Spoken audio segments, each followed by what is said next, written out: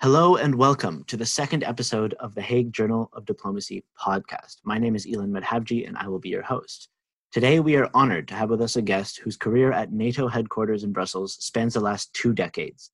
Damien Arnaud spent most of that time as head of media operations and special events, but now is with the public diplomacy division as an engagement officer. Now, considering this background, it is perhaps no surprise to have him here today to discuss his practitioner's piece, How the Post-Truth Phenomenon Harms Political Dialogue Between States, that came out at the end of last year in volume 14. His research came during his sabbatical as a visiting scholar at the German Institute for International and Security Affairs in Berlin. It is also important to mention that Damien has joined us today to speak purely from his own perspective, and his views do not represent NATO or the Institute. Damien, thank you so much for joining us. How are you today? Yeah, good morning, Ilan. It's nice to see you. Thank you. Likewise. Now, just on a personal note, I consider myself very lucky to get the chance to talk to you about post-truth today because the research you've conducted is, as far as I've been able to dive into it, it's quite unique. You've had the opportunity to talk to 12 notable individuals, ranging from a former Secretary General of NATO, previous ministers of foreign affairs, and all sorts of practitioners of diplomacy in between. And before we dive into your experience and their experiences, I think it's important we get on an even playing field about what is post-truth. What are we talking about when we say post-truth? And so if I may be so bold as to take a page out of your book, you've cited post-truth as the 2016 word of the year, according to Oxford Dictionary.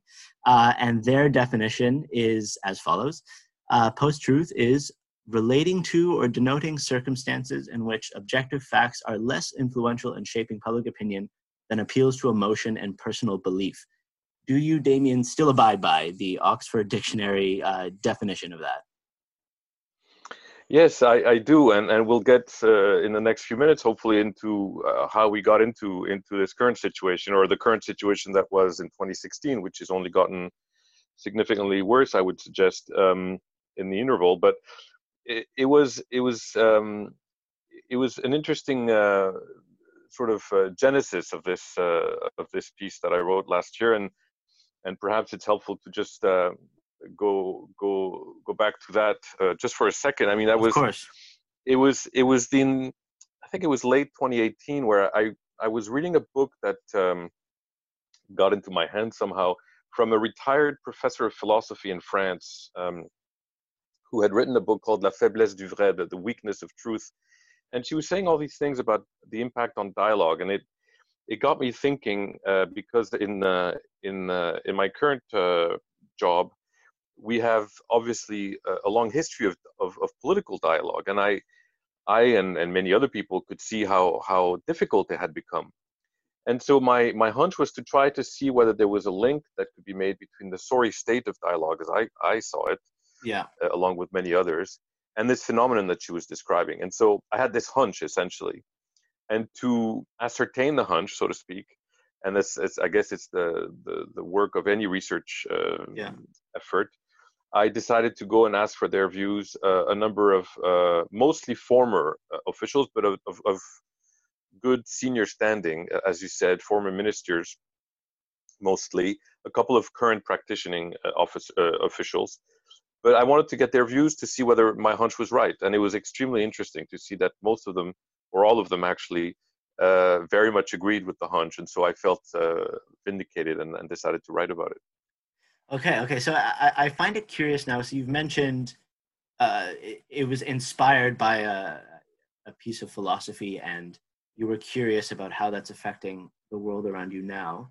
And I think even in the few minutes we've been talking now, you and I have both been slightly guilty of referring to it as this very modern term. And that's what I am actually curious about. I am not entirely convinced it is as new and flashy as we make it out to be, or as the Oxford Dictionary makes it out to be. Because if you dive into that definition in the Oxford Dictionary, they cite the first use of the word back in 1992 in relation to the fallout of the Watergate scandal and the Persian Gulf War. And speaking of philosophy, we can have 3 podcasts about Nietzsche's argument about, is objective fact real, or is it just a product of the values that we use to shape the world around us. And that's a discussion that's been happening since the 1800s and well before. So we talk about 2016 and the explosion of post-truth. My question to you is, what conditions allowed for it to explode in 2016, and what conditions allow for it to still be talked about in 2020? Yeah, for me to answer you on this, we need to go back a little bit, and first to acknowledge that, as you say, very rightly, politicians playing with truth is nothing new, right? So post-truth is a little bit more than lies. And lies are a very relative term in politics, obviously. But certainly since Machiavelli and possibly before, the use of, the playing with truth to gain political advantage has been sort of a sort of normal practice in the political game, and there are interesting writings about that actually. But this is very much different.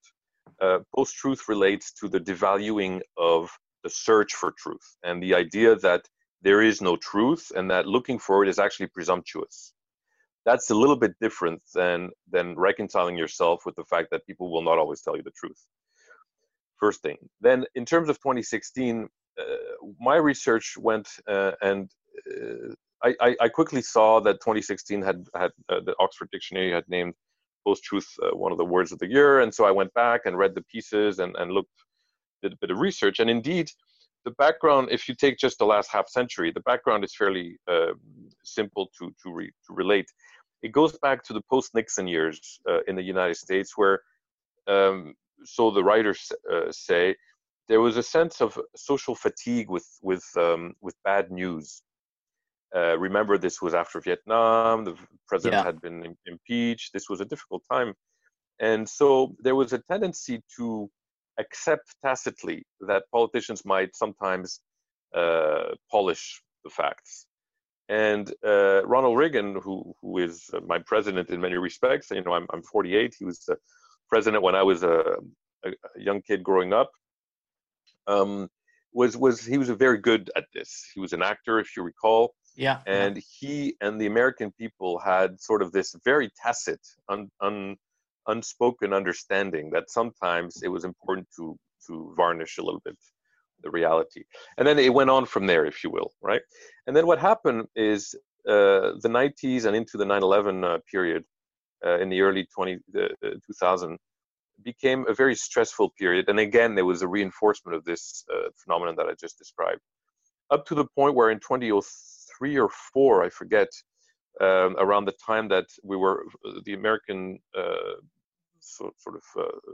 social establishment was in the full midst of reacting to 9/11, and there was the whole Iraq sequence. Mm-hmm. And there is this interview in the New Yorker, I think, where a White House communications guy tells the journalist, we're creating reality for you guys. And then when you're finished analyzing the reality that we've created, we'll create new reality. And there's this beginning of this hubris that becomes apparent at this time. So for that, it's still fairly traditional or classical a phenomenon, if you will, because we have basically politicians playing with reality a little bit.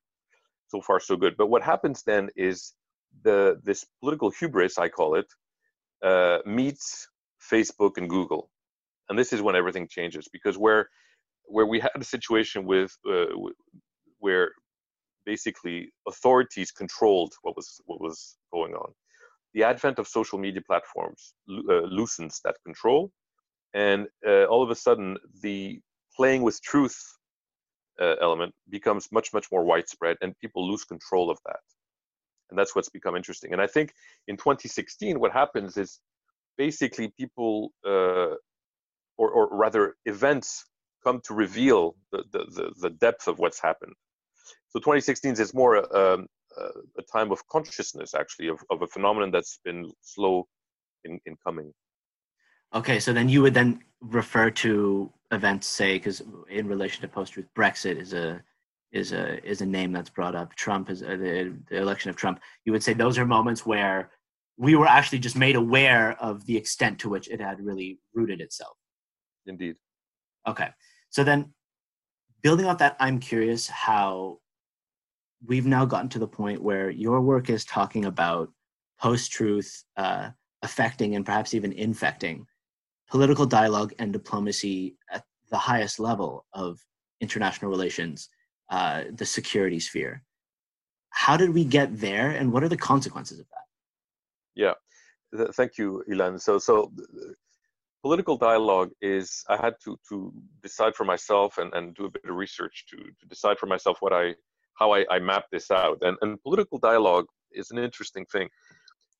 As a diplomat of sorts, if you will, we engage in diplomacy all the time. We engage in cooperative security discussions all the time. Political dialogue is rather different. And so I mapped out sort of a template of where things stood.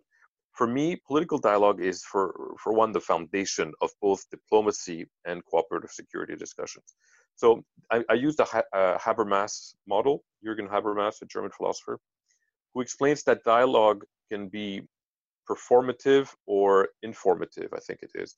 And so for me, if you think of a triangle with political dialogue as the base, and then on top, on the left and the right, diplomacy and cooperative security.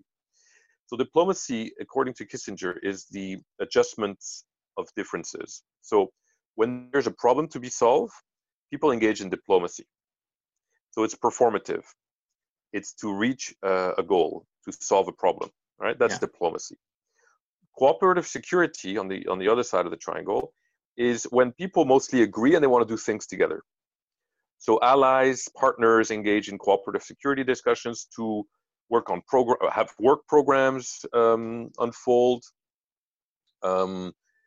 Again, performative, they reach a goal, right? Political dialogue is very different. Political dialogue is something you engage in to map out your understanding of what's going on, to engage in a discussion with another party, a country, a state official on the other side of the table, to understand how he sees the world or she sees the world, to garner information so that your own view of the world can be confirmed by this discussion. So it's not with an objective in mind as much as it is informative in objective, as a sense of why you're engaging in it. And so there's very different kinds of dialogue. What I focused on and what I decided to qualify as very poor is the political dialogue. So there's a lot of diplomatic discussions going on, and actually state leaders will tell you, those I interviewed, when they engaged with other state leaders, it was always to solve a problem. It was never actually to sit down and talk tranquillement, you know. Yeah. So that's an important difference. So then now, if we introduce post-truth into this dynamic you've just talked about, and okay, so you've talked about the problem-solving dynamic and the sitting down just to talk tranquillement, as you said. What does the introduction of post-truth into one or both sides of this discussion, whether it's dialogue or diplomacy, what does that actually mean when it comes to, say, large macro-level security cooperation, or dealing with geopolitical struggles, or confronting great powers like Russia and China? What does that mean? So what I found is that the post-truth phenomenon that we talked about a little bit earlier has a particularly nefarious impact on political dialogue. And the reason for that is that the post-truth phenomenon devalues the search for truth, and over time gives people the impression that looking for truth is unimportant, presumptuous, and likely to be unsuccessful. And so people become acquainted with the idea that there is no point in looking for truth. And once that has become ingrained in people's mind, all of a sudden people also devalue dialogue, because why talk with the other if there's no hope of agreeing on the definition of what's going on? And political dialogue is very much about mapping the environment, understanding intent. There are plenty of security intelligence organizations out there. which can help define capacities. But intent, measuring or identifying what the intent is, expressing your own intent in a sort of in a deterrence mind frame, is very much requires dialogue. So post-truth really impacts detrimentally the capacity of state leaders to engage in dialogue. Okay, so with dialogue now being affected by it, and this obviously happening in boardrooms, at tables, in spheres where, at least from a quote unquote civilian individual perspective, one almost expects dialogue to be one of the status quo mechanisms for communication. What can we now expect in terms of a reaction to this new environment we're in? Is it a matter of finding an antidote to quell post-truth, or is it a matter of getting used to this new normal and this is the way it is now and we need to find a way to operate through this landscape?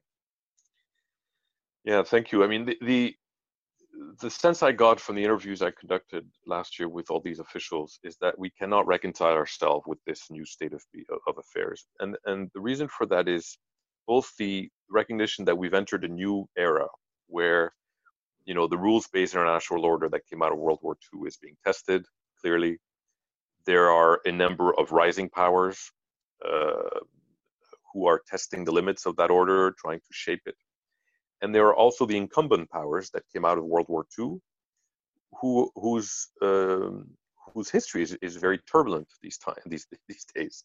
And we mentioned the advent of the Trump administration. We mentioned the decision on Brexit, and there could be a few more that we could mention. So the environment is very turbulent, and this gives special value in engaging in dialogue. So it's not acceptable to sort of reconcile oneself with the poor state of dialogue. And the other reason why it's not possible is that when you don't dialogue, as I suggest in my piece, helps people become more certain that they're holding on to a real assessment of the situation. If you don't engage in dialogue, what I found both in discussion and in research is that you're not quite sure that you're actually looking at the right things.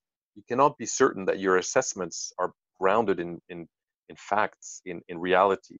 And if you lose contact with reality, I mean, psychologists could go probably into this and say you become crazy, but for international affairs, which is what I'm interested in, the international environment becomes unstable and uncertain, unpredictable. And this is very dangerous. I mean, students of international affairs will agree, this is not where you want to be, because if you're in an unpredictable environment, you don't know what the reaction of people will be. If you're in instability, you cannot have economic development. It becomes very uncomfortable. Okay, so I'm curious about this losing this grip on reality, or this common understanding that would normally underlie any dialogue or cooperation. When you were interviewing these officials for your piece, did you come across an example they gave, or a situation that came up where they cited as an example of this lost grip on reality, or this moment they were confronted with this notion?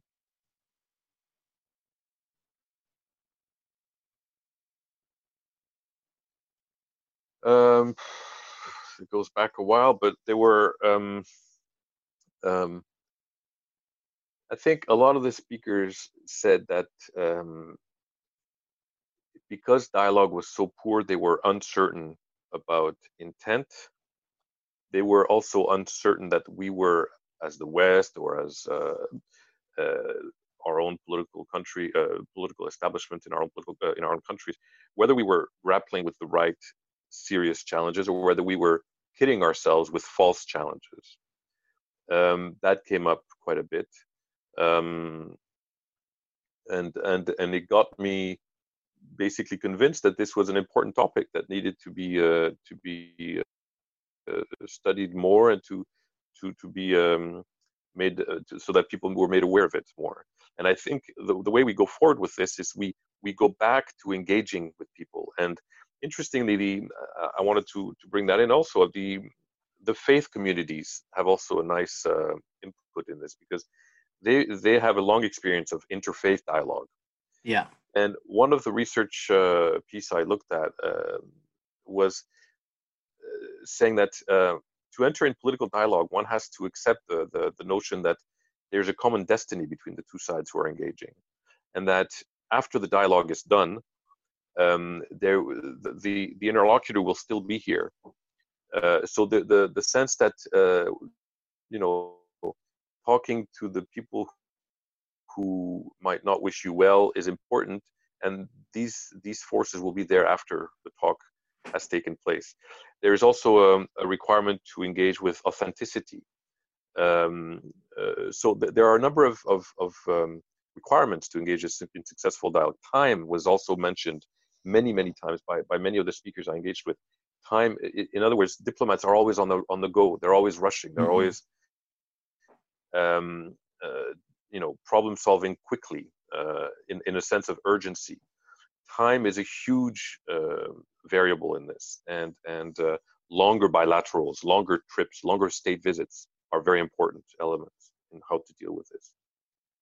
So that's very interesting that you mentioned that, and thank you for sharing that insight, because for people listening, I think you've been able to access a world and a sphere that for the rest of us is otherwise inaccessible. But then I think it's then especially important to now to drag it back down to earth, so to speak. So for your average listener, someone like me, why is it important for us to understand this notion, to understand what's happening with post-truth at the level you've been talking about it at? I think it's important for any one of us to not stay in the bubble. You know, we're all